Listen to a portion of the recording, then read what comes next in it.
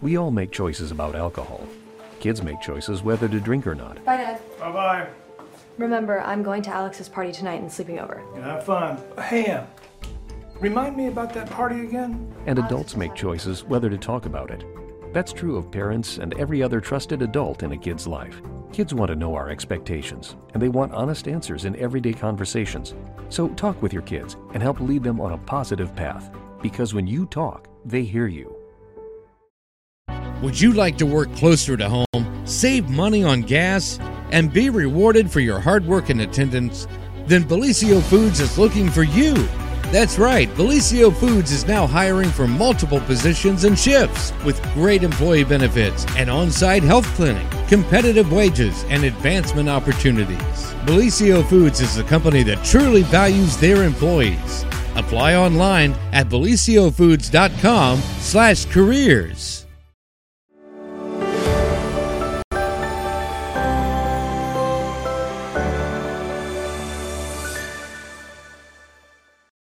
Should be. Good morning, everybody, and welcome to the morning show right here on Main Street TV. Today is Thursday, which means the morning news update brought to you by our good friend Nia Henry, and she is an agent for Appalachia Realty, so you can give her a call if you have any real estate needs. And that also means our best buddy, Pete Wilson, is here in the house. So hi, Pete. Hi there. How are we doing today? We're great. Good. If only we could talk about the things that we talk about off the air, on the air, the news would be even more exciting, wouldn't it, Pete? Okay, you're giving us away. You're giving us away. No, we're not too rotten. A little bit. Okay. Just All a right. little bit. So what's going on in the news today, Pete? Okay, well, we're coming off kind of a major story out of Vinton County that is fresh out of the oven. Okay. This happened yesterday evening. The Vinton County Local Board of Education had a meeting, and even though it was called a regular meeting, it was pretty much for two things that were pretty important on the personnel side. The number one thing is they had to appoint a new school board member. The backstory is that board member Laura Martin, if you recall, resigned at the end of the November 17th board meeting, kind of without a lot of explanation. Yeah, or notice. Yeah, Yeah. she said she was resigning at the end of the meeting and then walked out just as the meeting was adjourning. That left a vacancy. She had been elected to a 4-year term in 2021, which means that she hadn't even quite served a year yet. Okay. So that opened up the unexpired term, a portion of the unexpired term, which will go through 2023. Because of the timing, whoever would get appointed, and that was taken care of last night, will only get to serve basically calendar year 2023, and then that unexpired remainder of the term, which will be 2 years, will be on the ballot. So Okay. the bottom line is that last night, there were 10 candidates who 10. who Wow. applied. There was a series of executive session meetings where the board legally was able to interview these people under personnel. And when they had this meeting last night, there was not a lot of controversy. There was not a lot of split votes, and there's been some divisions there on the board. They all settled unanimously on Misty Napier, and that name is very familiar to Vinton Countyans. There is the new board sitting. That is Misty, who is, if you're looking at the photo, second from the right, sitting where she will be sitting for the next year. From the left are the other school board members, Board President Cindy Strasbaugh, Jason Radeball, Board Vice President Marianne Hell, then of course Misty Napier, and then Scarlett Newton there on the far right. Okay. 10 applicants. Misty was nominated in open session, and all 4 board members voted for her. Okay. So it wasn't one of those deals where, well, let's try this, and then, they didn't have enough votes. There was a lot of speculation that might happen, and when you have 10 people, you're bound to have a lot of different opinions, on yeah. who might be good. For sure. But obviously, they must have worked this out in their interviewing and like that, and she was obviously acceptable to all candidates. Misty is well known in Vinton County. She is a Vinton County girl, a graduate of Vinton County High School, I believe in the class of 1993. She is currently the director of the Rio Grande Community College center, the MacArthur Center, Oh, which is like okay. their branch campus up Gotcha. there in MacArthur. And actually, right now, that branch campus is in the administration building where the board members are. So, Misty is well known anyway from being a local girl, so as to speak, but she also is in education and has worked with the Vinton County School District, on the transitional things where they work together, the community college and, the schools, particularly the high school. So Misty will be sworn in to serve here for the next year. Okay. When the board has its first meeting of the new year, which will be in the first week or two of January. And Red Thompson Jr. was there. We do have a story online already with quotes and everything on our website and with a link to Facebook. And Red, when he was up there, interviewed Misty to get some information for the newspaper, but also, for a video. So I think we have that ready to play. Roll it there, Dylan. Thank you. Okay, we're here with Misty Napier. She was appointed to the Vinton County Local School Board of Education. You work with the schools in your position as the director of the University of Rio Grande MacArthur Center. And what do you bring to the board? Obviously, you also bring that college perspective, and you're also a local citizen. What do you bring to the board? I have participated in this community with a lot of initiatives trying to move the community forward. I have served on a lot of boards already. I have experience in public service, so I think I can just kind of marry all of that experience together and help be a positive momentum of the board of Vinton County Local Schools. A lot of people, you beat out a very good field. It must be. There's some awful good candidates on the list. Yes, I'm very honored, and I know that the other applicants are very well served, and I will do my best to uphold their visions as well. And since you're on the college side, what do you bring to the board from that side? How can you, since you work for the university and you're connected to the college world, how can you bring that experience to the local board? Well, I think we all share a passion for the students of this community and the future of this community. So it's obviously going to be trying to motivate and foster that idea of workforce development and trying to credential students to achieve their goals, whatever those may be. Okay, very good. And you said you're a county native, and when did you graduate? 1993. 1993. Well, welcome to the Board of Education. I know you're going to do great things. Thank you. Thank you very much. Misty Napier, obviously a consensus choice of the school board up there. When, as I said, there's been some disagreements on some key things. So appears that everybody positive about Misty's appointment there. Once again, that video can be seen on the Telegram Facebook. We have a story up already on our website that everybody can access now. And of course, we'll have that story in our Saturday print edition as well. Thank Red Thompson for being right on top of that and getting a story done last night. Long day for him. We appreciate him. Another story out of MacArthur, since we're on the Vinton County beat, that was not so positive was we had a house fire in MacArthur earlier in the week. It happened early Tuesday morning. I think we have a picture there. That is what the house looked like just after the fire. It's still dark there because this fire occurred in the early morning hours, 6:03 a.m. The location was on East North Street at the intersection of Outlaw Street. That is within the village of MacArthur. The MacArthur Fire Department did not release names of the owner or the occupants. But we do know, they did confirm that there were people inside the house and they were able to get out okay. So that part is good news.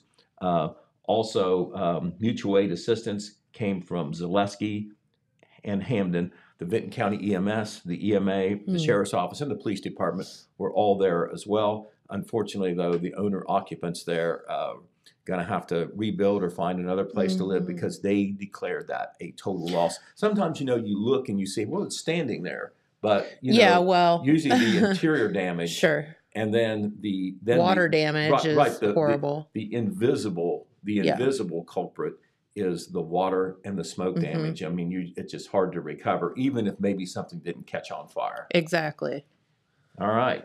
A big story out of Wellston. It's been kind of like a roller coaster on the Wellston football coach situation. Yes. Unfortunately, things just, went south on that whole process last year when a new coach was being hired. Remember, Nolan Yates was the initial choice. Vinton County native with some experience, a lot of football coaching experience. He was a player in his time, accepted the job, but then when a teaching position was not assigned to him that he thought was going to be assigned, he thought that it wasn't the right fit for him. Sure. He resigned. That they were already behind the 8 ball as far as timing, because football, it's very much an off-season thing now, as well as an in-season thing as far as preparation goes. So they hired a man by the name of Carl Justice. This was late in the game, I think in May or something like that. And things did not go real well, and he ended up resigning after the first football game of the season. Now, he did resign.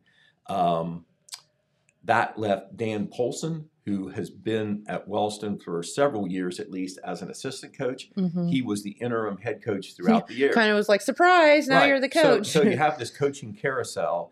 Obviously, you don't have any continuity. On top of that, it was a rebuilding year, a true rebuilding year, where, it was probably going to be one of those ones where, young players would have to step up and play against, more experienced players on a lot of the other teams. And Wellston, as it turned out, did not win a game this past year. However, one of the goals was to hire a football coach the next year, whoever it would be, no later than January 1st, because there is already weightlifting going on right now. Sure. I mean, this is now a year-round thing. This isn't, just football season. Right. And that doesn't mean that, maybe some players can't do it on their own, but for supervision, leadership, correct, goals and all like bonding, all of that stuff. Right. And the numbers were down at Wellston as well. Well, they hired a football coach at this last board meeting. It was last Monday.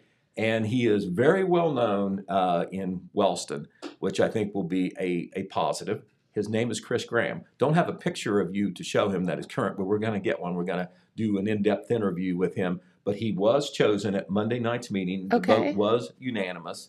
I believe there were at least 4 candidates that they had, and he was the choice. Chris Graham is a Wellston High School graduate. He has been, in the past, the head basketball coach. He has been an assistant baseball coach. He has been an assistant football coach. One of the times that he was coaching in football, it was under Chris Hutchison. When Wellston had a good run of teams there. He was football coach then.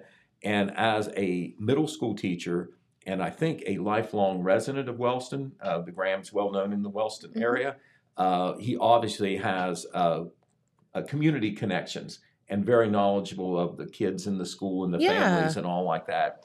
And so he is the new head varsity football coach as a result of a unanimous vote by the Wellston Board of Education last Monday evening.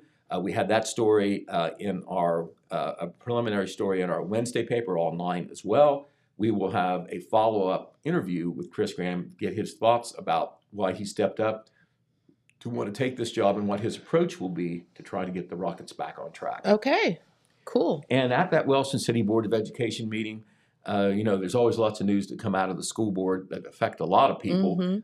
Phil Buffington, our associate editor, was there. He's going to drop by here just a little bit later at the end of the show to talk about a couple of the things that happened there at the school board meeting, aside from the football coach hiring. Okay. Well, good. I haven't seen Phil in like 100 years. Well, so. he's just down the hall. It's like starts to give you a complex after a while. He is here and ready to roll. He's already written a couple of stories out of the school board, so he is prepared. So he does exist. Right, he does exist. Okay. All right. Well, speaking of the demolition projects, that you're going to see a lot of that coming up in the next year. Yes. Because of money available for grants through the Jackson County Land Bank. Now, the Jackson County Land Bank is a governmental thing, has commissioners on it, other folks as well. I think the mayors of both Jackson and Wellston are on it. And they have this money. Not sure whether it comes out of Washington, but it comes statewide. It comes through the Ohio Department of Development. And it allows them to take dilapidated properties Yes. and knock them down. Locally, a lot of times it's kind of like a civic beautification pride thing. Mhm. But the reason the Ohio Department of Development justifies the spending of money is they think that it opens the door for development on those properties. Because, now, and some of them are even in commercial locations or whatever. Sure. So, that's the justification on the funding. But we actually have a few projects that have started in Jackson County. Jackson County had $500,000 from the Ohio Department of Development. They augmented that with some extra money, $234,000, I think, and they're going to be able to do 40-some properties, and some of them have already done. We're going to show you a couple photos, Dylan, if you can get them up, over at 271 Bridge Street in Jackson. Yeah. There are two buildings that were there. They're not there anyway. These are demolition progress pictures that were taken a week or so ago, but I believe that those lots probably are flattened now. I think Harry Sutcliffe, a Wellston contractor, did the work. But there were two structures over there by the new Dollar General store. Yes. If you're trying to figure out where we're talking about, 271 Bridge Street. But one of those buildings, there was an antique in there. They had Christmas trees there. It was Jeff's bait shop. It was remember? Yes, Jeff's bait shop. And I believe at one time that building, one of the buildings was a depot. It was a depot, obviously. yes. Yeah. So Correct. Historical value there, but they weren't in very good shape. And now some of these properties, most of the properties are owned by the land bank and they can be marketed. The properties can. In some cases, they're not owned by the land bank, but the owner says, okay, go ahead and tear it down. And the owner keeps the property. In this case, that land is owned by Dollar General. Oh. So that's a little bit different. I got that information yeah. at the last Jackson City Council meeting. According to Mayor Randy Evans, who addressed it when there was a question from one of the councilmen, what's going to happen with that land? Well, it's up to Dollar General. But Dollar General has said, at least a spokesperson for Dollar General has told the mayor when this question got asked, that they plan to market the property. So they may be selling it themselves. Gotcha. But they had a stake in that property because, they're right next door there. Sure. And maybe they weren't exactly sure all what they needed for their development there. So, you always buy the property next to you if you can. Right. Okay. Rule of real estate. Right. That's right. That's right. Exactly. But anyway, as I said, we have a bunch of properties where contracts are going to be awarded, and you will see a lot of activity come the first of the year on demolition. There are 6 to 9 properties where demolition projects have already been approved. Most of them are in Jackson for residential properties. They're spread all over here and there. And then we had these 2 former commercial properties where, the buildings are already down. But, when those contracts are approved, you'll see such buildings as Luluvi Theater comes to mind in Wellston. That will be coming down. Yeah. The 1930s building where there was efforts to try to save it. Yeah, that one was a bit controversial because somebody had the idea to save it, but then found out that it probably wasn't salvageable. No, a lot more work needed. A lot more work needed there than maybe met the eye. But isn't it ironic that there's money to tear it down, but there's not money to fix it up? I agreed. Yeah, you're right. There might be some, but I guess that they're saying if it's a private thing, you should fund it yourself, or mostly. Yeah. So I don't know. Yeah, I agree with you though. But the old Coops Pool Hall, just down a couple blocks from Maluvi, that will be coming down too. Okay. OJ's there on the south end on South Pennsylvania Avenue will be coming down as well. I think that may be one of the first in Wellston. All right, so that we will have a story about the update on the land bank and all those demolition projects coming up next week in the paper. We've got a detailed story coming there. There's also a bunch of properties that are going to be coming down in Vinton County as well. We have a companion separate story coming on that as well. The land bank has a meeting, I believe, next week on Tuesday. There may be more information and progress report on where things stand, so we'll certainly watch that. All right, Jackson County Commissioners met on Tuesday, and they had a couple of noteworthy presentations, and we have good news to share this time. We like good news. All right.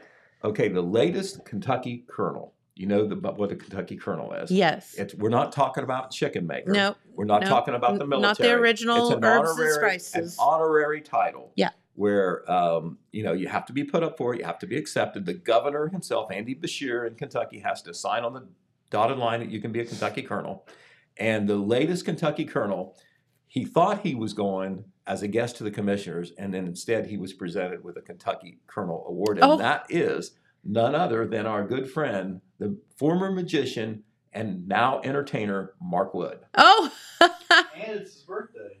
And it's his birthday. Yeah, Mark just had a birthday too. Mark was going to kind of support Bob Irvin, who I'll tell you about in a minute. Okay. But there is Mark, third from the left there, holding a very fancy framed certificate for being a Kentucky Colonel. The other people in the photo are all Kentucky Colonels. Oh, okay. Kentucky Colonels. Now, this is an honorary title. You just can't say, I want to be it and get it. You got to go through a pretty detailed process, and you have to be nominated, I think, by a Kentucky Colonel. But from the left there in that picture are County Commissioner Paul Haller and John Hensler. They are both Kentucky Colonels. Then, of course, Mark Wood, Bob Irvin, historian Bob Irvin, he is a Kentucky Colonel. Wilbur McCormick, who kind of I call him the head honcho of the Kentucky Colonels. He initiates some of the other awards. Gotcha. When others become Kentucky Colonels. Then you have Rick Knoll, of course, former Mayor Tom Evans, and then on the end, former Jackson City Councilman and all-around nice guy, George Kitchen. So congratulations to Mark Wood. You have to say this. You have to really tip your hat to Mark. On his own, he's made a career out of being an entertainer. Mm-hmm. He has these bookings really not just in our area, but several states. He'll travel several states away. He remakes himself almost every year as far as that act goes. He used to be Marco the Magician many years ago. I remember. He was at my birthday party. That worked, and he had Tar Baby the Clown, his little brother, but he grew up and he can't be the clown anymore. So, Mark's done a Wild West show. He always has the rope tricks, the balloon animals. That's standard. But couldn't happen to a nicer guy than Mark Wood. So congratulations on being a Kentucky Colonel. He's always been interested in what's going on in the community as well. Been very supportive. So congratulations to Mark Wood. Now, the reason that Mark went to the meeting was he wanted to be there for Bob Irvin. The commissioners asked Bob Irvin to come, and Bob Irvin was very willing to come to that meeting because I think we reported on this about a month ago. Bob has written another book. Yes. His 9th book on local history. Can you imagine all the work, the front-end work that goes into that, and then the work of putting it together? And Bob was there at the commissioners' meeting to officially present a copy to the commissioners' library there as a reference thing. There is the presentation right there. Of course, you see John Hensler on the left, then Bob with John holding up the latest volume, and then commissioners Paul Haller and Donnie Willis.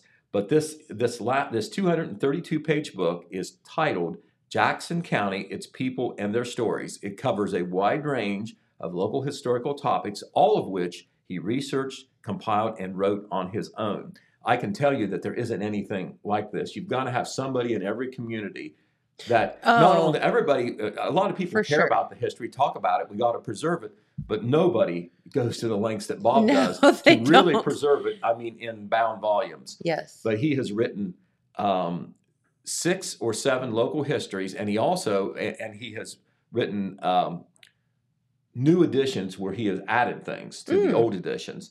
And he also wrote a book just about the John Hunt Morgan raid of 1863. Yep. And I love local history too. And I would say, if I had to vote, that is the #1 historical happening in Jackson County history. Probably, when the Confederate cavalry came through the middle of town here.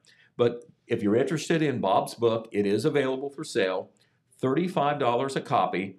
You can get it at the A.L. Terry Jewelers, downtown Jackson, 214 Broadway Street, or at the Lillian Jones Museum. Ashley will be there to sell it to you, also for $35. That's, of course, at 75 Broadway Street, the corner of Broadway and Broad. So congratulations to Bob Irvin. Bob, pretty young-looking guy, but he graduated in 1955.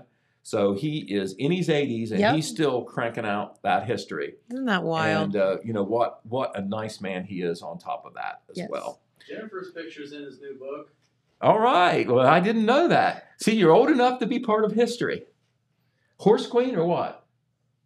I would have rather it been Horse Queen. Oh, okay. This studio. I mean, All right. it's just not the most flattering. You're making history in so many ways. You know, I know that you're an entrepreneur. I know you're a TV host, but to me, the Horse Queen is that is your number one accomplishment. It's your my legacy. number one accomplishment. Right. Okay. Forever will always be the 1990 or whatever it was, Horse Queen. Okay. Well, we had all that sad news last week about the death of Ryan Foster, the We did. 35-year-old paramedic firefighter laid to rest after a huge funeral and funeral escort last Saturday, the Moke Hill High School to Horeb Cemetery. You know, I know it kind of like fades away for everybody, but you've got his widow left with those 2 young boys. Yes. And you know that, you know, they face certainly some challenges Of there. course. Anyway, I tell you what, we talked about the camaraderie, the brotherhood that exists among the public the public emergency services people, the firefighters, the EMS, the law enforcement. Well, they have all gotten together and they are going to conduct a public donation drive this Saturday where the public is invited to step up and help. And this is all about making financial or monetary donations. And Jackson County EMS staffers, firefighters are going to be stationed at different locations. I don't have a list, but you maybe guess where they might be in the busy places in Jackson, Wellston, and Oak Hill. The so-called city folks, they'll be in the city, but the rural fire departments, you know, where they don't have a big town or a big store or whatever, they'll come into town at different places as well. Okay. But from 10 a.m. to 1 p.m. On Saturday? Yeah, in busy places in Jackson, Wellston, and Oak Hill, these folks will volunteer their time to collect donations. I'm sure that probably all of them or most of them are giving donations on their own as it is. But any place that you see a fire truck parked or an EMS ambulance that's not on duty for some other reason, that's probably where that donation drive is taking place. So if you heard about the story and you thought, my gosh, what a tragedy, you know, what's that young family going to do aside from the emotional recovery? You know, there's the practical things, the financial end and all like that. This is a chance to help. You know, seek them out, Jackson, Wellston, Oak Hill from 10 a.m. to 1 p.m. I know that the firefighters and the EMS, who are mainly going to be the volunteers, there may be some other friends too, they would certainly appreciate it, and they have done so much. Another thing that can be done to support Ryan is that Rob and Julie Puckett have an in-house business where they do some signs and stickers and like that. Okay. And they have created a memorial decal that costs $5. There it is right there. And all the money from the sale of these decals is going to go to the Foster family. There's no upcharge for them at all. And they do not have a bricks and mortar store, but you can make a connection on their Facebook, Sign Solutions and Graphics, or Julie Puckett, and you can see how you can order these online. And as I said, they only cost $5. Okay. And all the money will go to the What Foster a good family. idea. You see their name in loving memory, and you see the logo split between EMS and fire, which is appropriate because he was both. The big name Ryan Foster, Medic 3, which was his badge number, and then also MJ14, which was his badge number for the fire department. So that's going to be available, I think, on an ongoing basis there. And a store in Oak Hill called Hometown Sports and More sold T-shirts too. Now, I guess that sale is over. Okay. You had to make an order by December 11. It could maybe be revitalized or whatever, but I understand they sold quite a number of T-shirts, and that money is also going to the Foster family. Great. All right. So another thing we want to tell you about is, Ted Witham comes on the TV show every now and then. Sure. Right? Yes. Okay. Good guy, but he is out there working, and I know that that's challenging when deer season. You're trying to cover the whole county, and you got people who. Some who may take liberties in trying to get that deer or whatever. Well, something like that. Well, the Ohio Division of Wildlife puts out a monthly newsletter where they talk about some violations that have occurred all around the state. And I think Yeah. they do it to show that, you will be held accountable. Right. It's usually not one of those deals, well, don't do that again now. I mean, they nail you. And Ted Witham had one of those in Jackson County during deer season. I'll tell you about it because, maybe, you've heard about something Don't like mess this. with Ted, man. All right. He was made aware during deer season of a potential wildlife violation regarding a spike buck that was checked as a button buck. The hunter was found to have harvested a spike buck with antlers 4 and 7 inches in length and later harvested a 10-point buck. Under Ohio law, a deer with at least one antler 3 inches or longer must be game checked as an antlered deer. So this was illegal, what this person did. The hunter, they found out about it. Ted found out about it. The hunter was issued a citation for harvesting 2 antlered deer, not just one, because that they don't want too many bucks taken in a year. Correct. And another for providing false information at a check station, lying about what that hunter took. Well, let me tell you, he went to municipal court, and those violations cost him $1,485 in fines. $1,485. Oh my gosh. And on top of that, the second buck, which was illegal because you're only supposed to take one, the High Division of Wildlife has that buck now, or whatever they do with it after they get it. But it was confiscated. So mind the wildlife laws. Don't mess with Ted. Right. And he's like the nicest guy on earth. Just don't do stupid stuff. Ignorance of those laws are not obviously all right. No, correct. Okay. Couple of things. We'll tell you more about this next week. But remember, we've got 2 straight weeks coming of holiday weeks. At the end of the week, we've got Christmas on Saturday the 25th. Yes. We've got New Year's Day on Saturday, January 1st. Falls all kind of weird. It's going to throw, governmental meetings and garbage collections and all like that into a snafu as far as what's regular there. So Jackson City Council, for instance, is not going to meet on the 26th of December. That's a Monday because that's a holiday. Technically the holiday. Christmas falling on Sunday. Yeah, I said that wrong. Christmas is on the 25th Sunday and New Year's Day is on Sunday the 1st. Yeah. So most people, including workplaces, private workplaces, most are going to, I think, recognize the Monday after as the holiday. Yeah, because that's not fair to get gypped on your day, I don't one know what day happened off. a long time ago, whether you got gypped, but that's never going to happen in this modern society. No, definitely not. Right. So anyway, we will be giving you some of the notices on how that works. But Jackson City Council, for instance, will meet on the 27th instead of the 26th. So Tuesday instead of Monday. Right. And okay. And the commissioners, instead of meeting on the 27th, because they need preparation time, and the county is actually off the 26th and the 27th. Okay. They got a nice sweet deal. Gotcha. They're not going to have the commissioners meeting the last week of the year until the 29th of December. Okay. So, all right, let's go to the Christmas stuff now. Okay. Christmas is not here, and we've had a lot of stuff, but we've got more stuff coming. Woohoo! Okay, one of the nicest things that happened on the week before Christmas is the live nativity scene at the Trinity Wesleyan Church in Oak Hill. Okay. That's one of the large churches in Oak Hill. It's at 509 Elm Street, and they're going to have their 8th annual live nativity scene this Saturday, the 17th, from 5:30 p.m. to 6:30 p.m. They'll have live animals. They'll have, of course, live people in the nativity, buggy rides from 6:30 to 7:30. There will be live music in the sanctuary, and in what they call the Nativity Escape Room, they will have a place for kids to go, ages 5 to 18, and there will be free hot chocolate and cookies. Love that. All that at the Trinity Wesleyan Church this Saturday, and it's just not for the church folk. It's for everybody. It's for the public. Community. Oh, yeah. No, they want the word out on that. That's so right. We're putting the word out on that. Hey, can I give someone a shout out really quickly? Please That do. reminded me of something. So I had to pick up something yesterday, and so I went, I'm just going to say it, went to Walmart. And I walked in, and there standing in the produce section was the most beautiful choir singing carols. What day was this now? Yesterday. Okay. Just in the middle of the day. That's nice.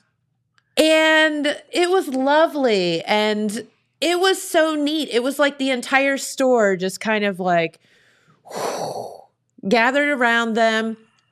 And employees, they had just the biggest smiles on their face, and it was just beautiful. So as I was shopping through the store, I could hear them throughout the store, and it was just such a wonderful experience. So I asked one of the checkout folks, because I didn't know. I could tell it was kind of I thought it was a school choir, but it was the Oak Hill School Choir. And so I wanted to just give them a shout out and tell them thank you for making my Walmart shopping experience a very enjoyable one yesterday. And I think they brightened the days of a whole lot of other people as well. Well, I tell you what. It was beautiful. I think it's a mutual injection of Christmas cheer on both ends. The singers, I mean, I'm sure you've been involved in that over the years where you've gone out caroling with a group or whatever. And when you get sung to, I mean, it's touching. It is. It truly is. And there's only one person that I've ever seen that did not want to be sung to, and that was Scrooge. And I've never run into any other ball. And I think he came around eventually. Right, he did come around eventually. That's right. Spoiler alert. Yeah, right. Spoiler alert. But it was wonderful, and thank you, and thank the school for letting the kids out and all of that, because I'm sure that's a big ordeal. There was a lot of them. Exactly. Yep. All right. Well, Santa Claus is still making the rounds. Okay.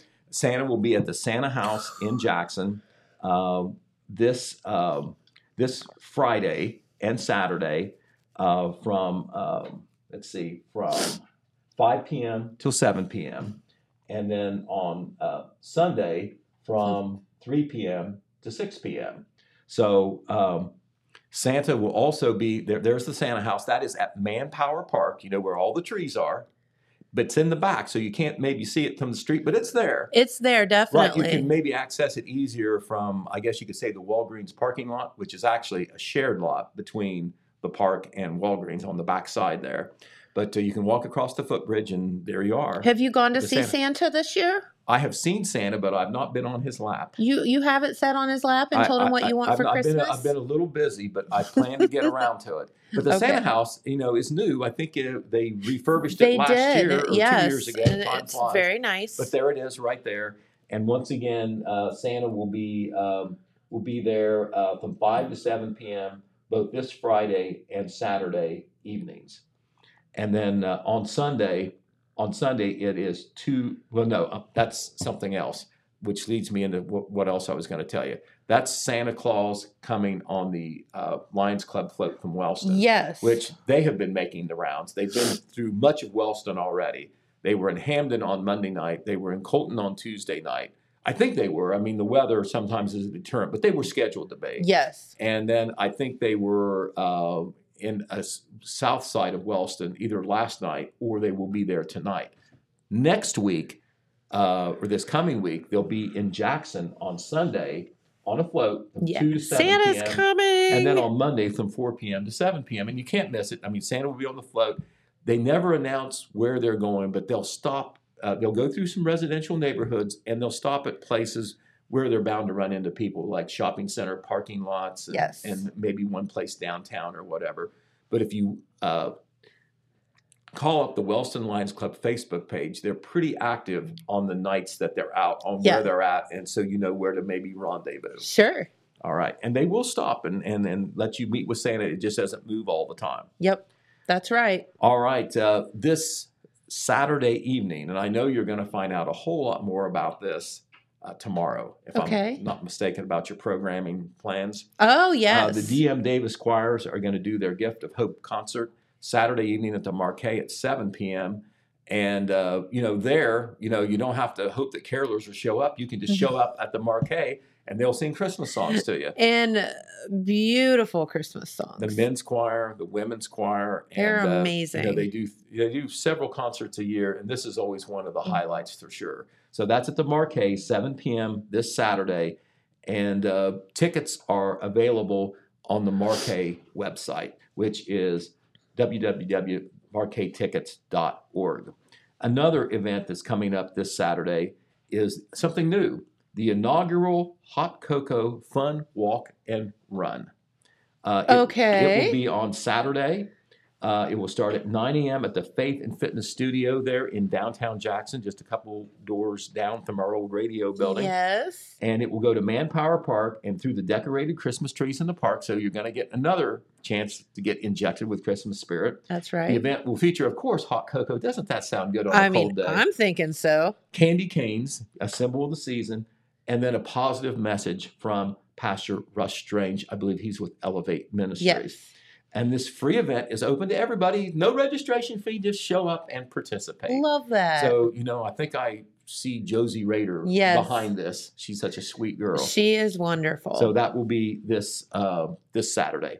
Also this Saturday at the Potter Room of the Jackson City Library from 11 a.m. to 2 p.m., the Jackson City Library is offering photos with dogs and Santa. So, everybody gets their kid's picture with Santa. Well, you can get your picture. You can get your kid's picture with Santa and the dog, and your dog too. Exactly. Wouldn't that be a nice keepsake picture? And this is a fundraiser. There's no cost to go or to participate, but they would accept donations, and they go to the dog pound. That's exactly right. So that's 11 a.m. to 2 p.m. this Saturday at the Potter Room of the Jackson City Library. A couple of other things. The Jackson Vinton Farm Bureau is going to provide gift wrapping services. If anybody needs gift wrapping services, it's me. You ought to see any package that I do. It is thoroughly embarrassing. Okay? Pete, I'm calling myself out on that. Can we do gift wrap class here next week? It is really bad. It looks like a 4-year-old may have done it. Never have quite mastered that. But anyway. It's the truth. It's the truth. We have to have you come in and wrap a package so that we can see it. I would rather sing Oklahoma. But it's going to be Tuesday from 3 p.m. to 8 p.m. in the Jackson High School VOAG room. And this is another Kim Harless thing at work. Okay. The Jackson Vinton Farm Bureau and all 3 FFA chapter people will be there to wrap your Christmas gifts.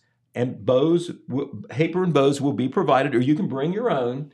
And simply bring your gifts by, and they will wrap them. Donations are welcome, but they're not going to charge you any set fee or whatever. But the proceeds will go to the FFA chapters at Jackson, Wellston, and Oak Hill. Okay. Also, the Help Me Grow project in Vinton County will have a Help Me Grow Grinch Christmas event Tuesday, December the 20th. That's next Tuesday. That will be at the Vinton County Community Building.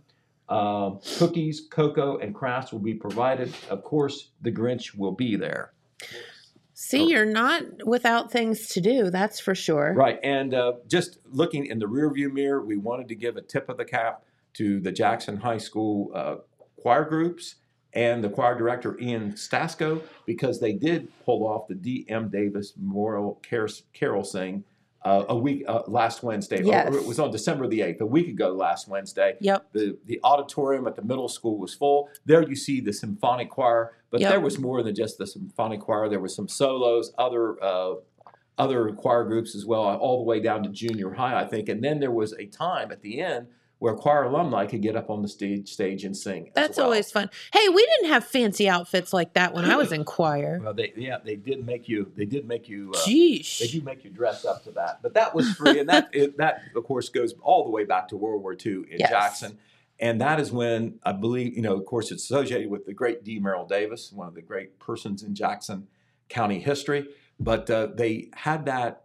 They started that during World War II, just to help the community spirit a little bit. Yes. Because you had some boys away to war and whatever, worried about the war and its impact locally and all, and they wanted to get together and celebrate Christmas.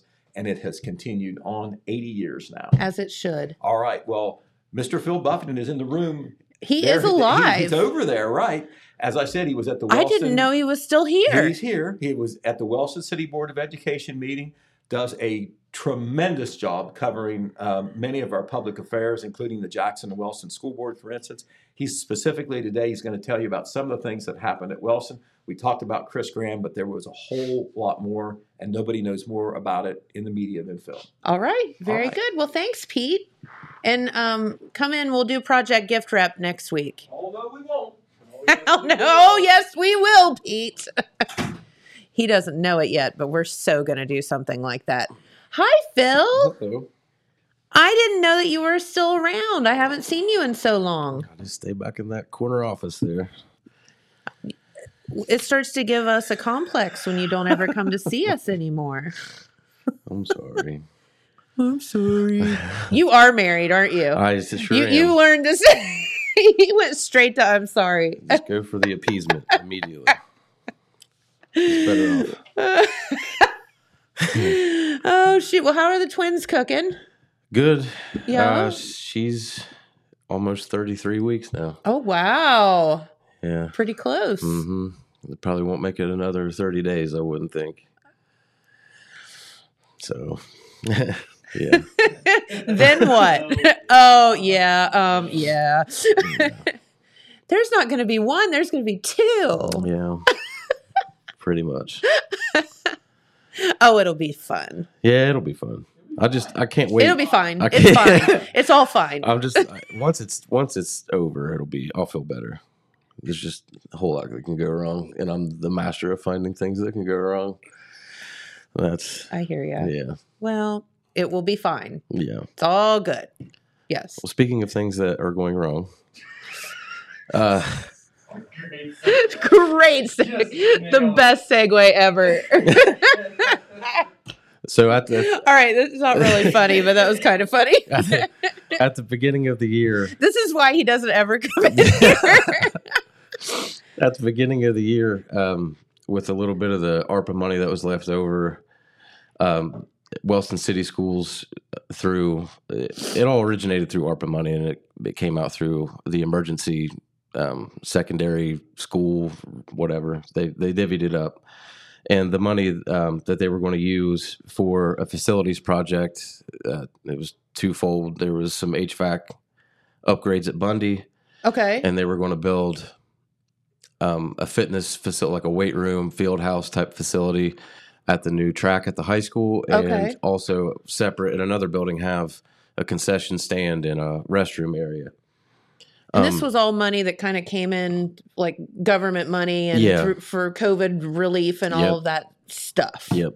Okay. So this has been, going on since January. They've made, a lot of steps forward. They've gotten some guaranteed max prices for the Bundy stuff, and they actually had one for the Fieldhouse project too. But at the most recent meeting on Monday night, they unfortunately found out that all the bids that have come back for the Fieldhouse project were way over the estimates. Okay. And so not knowing a whole lot of detail about it at that time, they're going to have another meeting in January with the architects and the, attorneys and such to learn a little bit more about why that might be. But, the little bit of insight that was provided from Superintendent Brian Rao was the area in which they had planned to build either of these two buildings, there were some underground utilities in the way. They knew about those, at least some of those, in the beginning. One of which, John Jackson, who is a local contractor, he's also on the board, had said that the sanitary sewer line was in the way at first, and they were going to reroute that. But it turns out now that it appears to be an underground electric line is in the way. Oh, and so that is what he believes is raising up these bids that are coming in so high up over the estimates, which is, a pretty big deal. They were trying their best not to spend hardly any of the district's money if possible, but correct. So, I mean, as that's being explained, board president Terry Gill, kind of expressed his dissatisfaction with that, especially since as the last time that it had been addressed at a school board meeting, it seemed as though everything was in order, everything was fine. Yeah. And they were actually supposed to start building this in March. Well, so who knows how much longer this is going to be prolonged now. I mean, if anybody knows anything about construction projects, you know that things get thrown at you that you have that are completely out of your control. And that's very frustrating, but it is what it is. Yeah. And it's at the last meeting, the discussion was, well, we came in over budget, so we have to make, these slight changes to some of the designs, some of the wish list things that they had. So it had already been altered from what they originally thought they were going to have. And now they're left with, over the next few weeks, deciding whether or not they're open to redesigning this entirely, whether or not they're open to moving where they were going to put the building, all these things that could be And we'll know more next month when the representatives from the architect companies get together with the attorneys and the board and hash all that out. But yeah, so that was pretty disappointing, especially for the board members who have been involved with this. Yeah, so I don't think it's going to completely fall through, but it's just been pushed out that much further. Unless, maybe there's some good news that'll come out of the meeting in January. There are a couple meetings ahead of that one just to get them prepared. But again, we'll know more about that, and this story will be online in an upcoming edition, so you can learn more about that too. Okay. And also during that meeting, this is a discussion that I haven't heard anywhere else. I mean, I know there are some other major news outlets, in the state that have discussed it, but I haven't really seen much talk about it. There is a Senate bill that's already passed the Senate. It's on its way to the House. It appears as though it's being pushed through fairly quickly. I think it was just introduced in November. It's already passed the Senate and on its way to the House. Well, that's quick. Yeah, very quick. And it's called Senate Bill 178. And it was discussed in fairly good detail by Superintendent Rao at the last meeting of the Wellston Board. And he is not a fan. It doesn't appear as though many people in public education are too keen on this. It proposes a major overhaul of the leadership of the public education system in Ohio, which currently is headed up by the Ohio Department of Education, the Ohio Board of Education, and the Superintendent of Public Instruction. So this bill, among other things, proposes basically stripping all those powers away, and those are publicly elected positions, by the way. Okay. So they represent the people in their own districts. So it would take all that power away, and it would create a new department called the Department of Education and Workforce, the leader of which would be appointed by the governor. And then there would be some divisions inside of that. One for secondary and primary education. That leader would be picked by the governor. There would be a division of career and technical education, the leader of which appointed by the governor. So in Dr. Rao's opinion, and in many other people's opinion, it sounds very political, and it more or less takes away the input of public stakeholders into the public education system. And what was most frustrating for Dr. Rao in particular was the fact that very night when he was discussing this, he had received information on how to submit testimony against the passage of this legislation. The deadline for that was 6 hours before the meeting had started, so they had already missed the deadline to even speak out against it and have an opportunity to go to the State House and testify. Yeah. So this got pushed through so fast, he said that there was no time for anyone to mount any sort of a defense. And according to some of the people he has spoken with that have a little bit of insight into such things, he's heard that this is going to pass the House also, and the governor has already said that he plans to sign it once it makes it to his desk. Why? What's the point of all of this? Well, the individual who presented the legislation, it's State Senator Renicky. I think he's from Tiffin. Republican or Democrat? Republican. Okay. And that's another thing, too. It had gotten to the point where the State Board of Education, I think 7 out of the 11 members had become Democrats. And so we're in a lame duck session of, the House and Senate right now. A lot of people that are in power now won't be after the first of the year. That was another thing that Dr. Rao pointed out. It's usually never a good thing when something gets rushed through under everyone's noses. No, yeah. So I'm sure this will be talked about more as it goes on. But the state senator, Renicky, basically said that they want to be able to focus a little bit more on workforce skills and have career-ready adults out of the public education system in Ohio. And he described this particular piece of legislation as one of the first steps in a much-needed modern overhaul of the Ohio Department of Education. And that's what most of the proponents of this legislation claim, that, this is an archaic system that doesn't necessarily have everybody's best interests at heart. There are some provisions of the legislation that Dr. Rao agrees with, including more of a focus on that career technical pathway and getting information out to 7th and 8th graders, get them, an early idea of how to meet the state's graduation requirements if you take that career technical education That path. makes sense. Yeah, absolutely.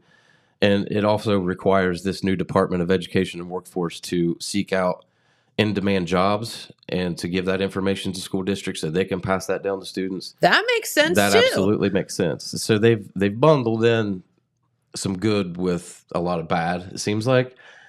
I mean, that's subjective, but it doesn't ever seem right to take away power from people that are put in by the people and then leave it up to one person to then pick who gets to make those decisions from now on. And unfortunately, I mean, there's still time for people to speak out to their representatives now, not senators, but the representatives, to maybe encourage them to not push this through. Does that take away like local school boards and things like that, or? Not so much. I mean, everything will still be done as usual on the local front. It's more of a state level. Yeah. Who's in charge making the decisions up there? Yeah. Okay. And I'm not really sure how that would maybe affect like OSBA. I don't think it'll affect that, but I would assume that it would completely do away with the state board. I mean, if they don't have any power, there would be no point in being there anymore. So this, I believe, will need to be, if they want it to get passed as it is now, since it is a lame duck session, and after the first of the year, you'll have some new faces in there. I think it will need to be presented to Governor DeWine by the end of the year. And like I said, he's already indicated he'll sign it.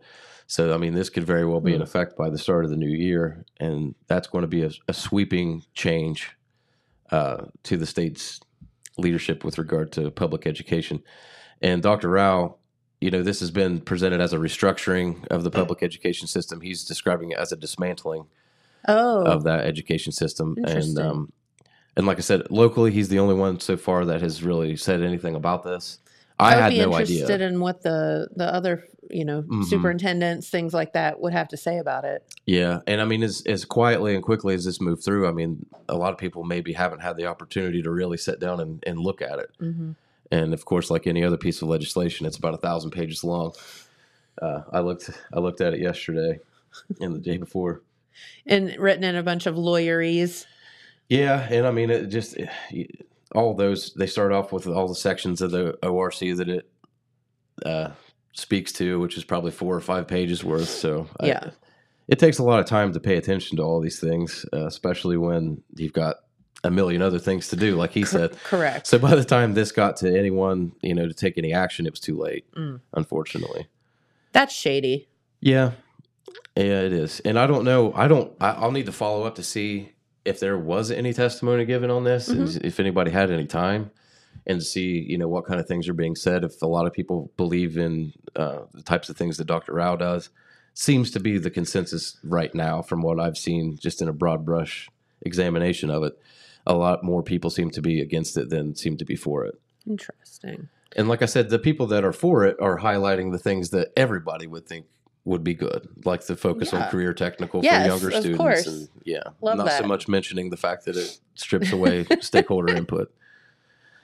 So that'll be something to keep an eye on as we go into the next year. And it's House Bill what? What'd you say? Or Senate Bill? Senate Bill 178. 178. So you can Google that if you want to. Yeah. And may the force be with you. I'm trying to understand it. Yeah. And so that we could have an entire new system of public education come 2023. That's wild. Yeah.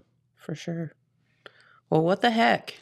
And I don't know there were just elections, and I'm sure that some of those had to do with the State Board of Education. I don't know how you can justify taking that away from everyone after they just got it. Agreed. Especially when the people speak, Yeah. It's tough. I don't know. It's tough when we don't have any power over anything anymore, and it's like one more thing that I guess gets stripped from you, but I don't know. I mean, some people think that this type of a move is indicative of an effort to maybe consolidate some of the school districts across the state. Like, for instance, in Pike County, you have 4 high schools that probably together don't even amount to how many kids graduate from Jackson. I gotcha. So maybe it's an effort to save money from the state since they have to fund all 4 of those schools as an example, individually, make a consolidated county-wide school district. That way you're only paying 1 instead of 4. Yeah. Different set of eyes, different approach maybe, but I don't know. Rushing things through just always bugs me. Well, yeah, like especially when it's something that, it's empower. That's the education of our children. Like it's one of the most important things. And I mean, the system we have now might not necessarily be, perfect, but it offers a way for the public to have their input heard via the people they elect. So it all kind of falls to the governor at that, Yeah. Well, that's a stressful thing too. Yeah. Good luck. Yeah. All right. Well, Phil, thank you so much for stopping by. We appreciate it. You're welcome. All Thanks right. for having me. What are you asking Santa for? I don't know. I didn't really ask for anything. The other night, we were talking about that, and I said what I wanted. I said, all I really want's this. And she's like, well, I already got that. So, I mean, she understands me. She knows what I like. So she already got me the one thing I wanted. So I'm pleased. There you go. I know it's hard to, like, when you're an adult to think about that kind of stuff, isn't it? Yeah. So I do want to get a new... you know what a raspberry Pi is? Not that you eat. No. Knows what a Raspberry Pi is. Yeah. What is a Raspberry Pi? It's basically a little computer, and they put thousands and thousands, tens of thousands of games on an SD card. You plug it in there, and it's a video game console. You have all, like, the whole library of Nintendo games, Sega games. Oh, cool. I have one now, but they're coming out with these new ones, I mean, that have 60 plus consoles on them that have tens of thousands of games. So I've thought about maybe getting Parker one of those, since, I mean, we already have one, but I think we could maybe upgrade and get him a new one. He chooses to play that over the Switch and all the newer games that he has. It's funny how many kids I've talked to or parents I've talked to that they have like an old school Pac-Man or Galaga or something, and it's like their kids choose to play that, and I'm like, cool. 9 times out of 10, he wants to play the Retro That's so Pi. funny. Yeah, love that. Well, I didn't know that thing existed. Cool. You need to check that out. They're only like I say only, but if you had to buy all those individually, oh my gosh, you'd never be able to afford it. Yeah. So these are like a couple $300, and I mean the one that I've had for years and years. Okay, and like I said, it's only about this big. Oh, so and you just hook it to a TV? Neat. Or? Yeah, you plug it in with an HDMI cable, and it comes with USB controllers. You can even get the old school Super Nintendo, regular Nintendo, any kind. I use the Xbox controllers. Nice, but yeah, super cool. You definitely need to check that out. All right. See, you learn something new every day right here on this program. If it's geeky, I know about it. I promise you. Well, I'm glad. All right. Well, Phil, thanks so much for spending your time with us this morning, even though you don't ever come say hi or anything. Not that I'm bitter. Oh, okay. I am kind of a humbug, but... That's all right. We'll forgive you. All right. Well, have a great day, everybody. And tomorrow, our special guests will be our friends from the DM Davis Choir, I think. Right, James? So we'll be hearing about their special concert they have coming up this weekend. So we always look forward to that. Rick and his Chicks. That's right. Have a great day, everyone. And we'll see you right back here tomorrow. Bye. This just in. The Telegram News has a new website. thetelegramnews.com. Same dedicated coverage. Same trustworthy news with a brand new look. Covering Jackson and Benton counties and surrounding areas. Locally owned and operated, thetelegramnews.com has its finger on the pulse of the community. Stay up to date on local events, high school sports, and breaking news. thetelegramnews.com. Subscribe today at thetelegramnews.com. Check it out.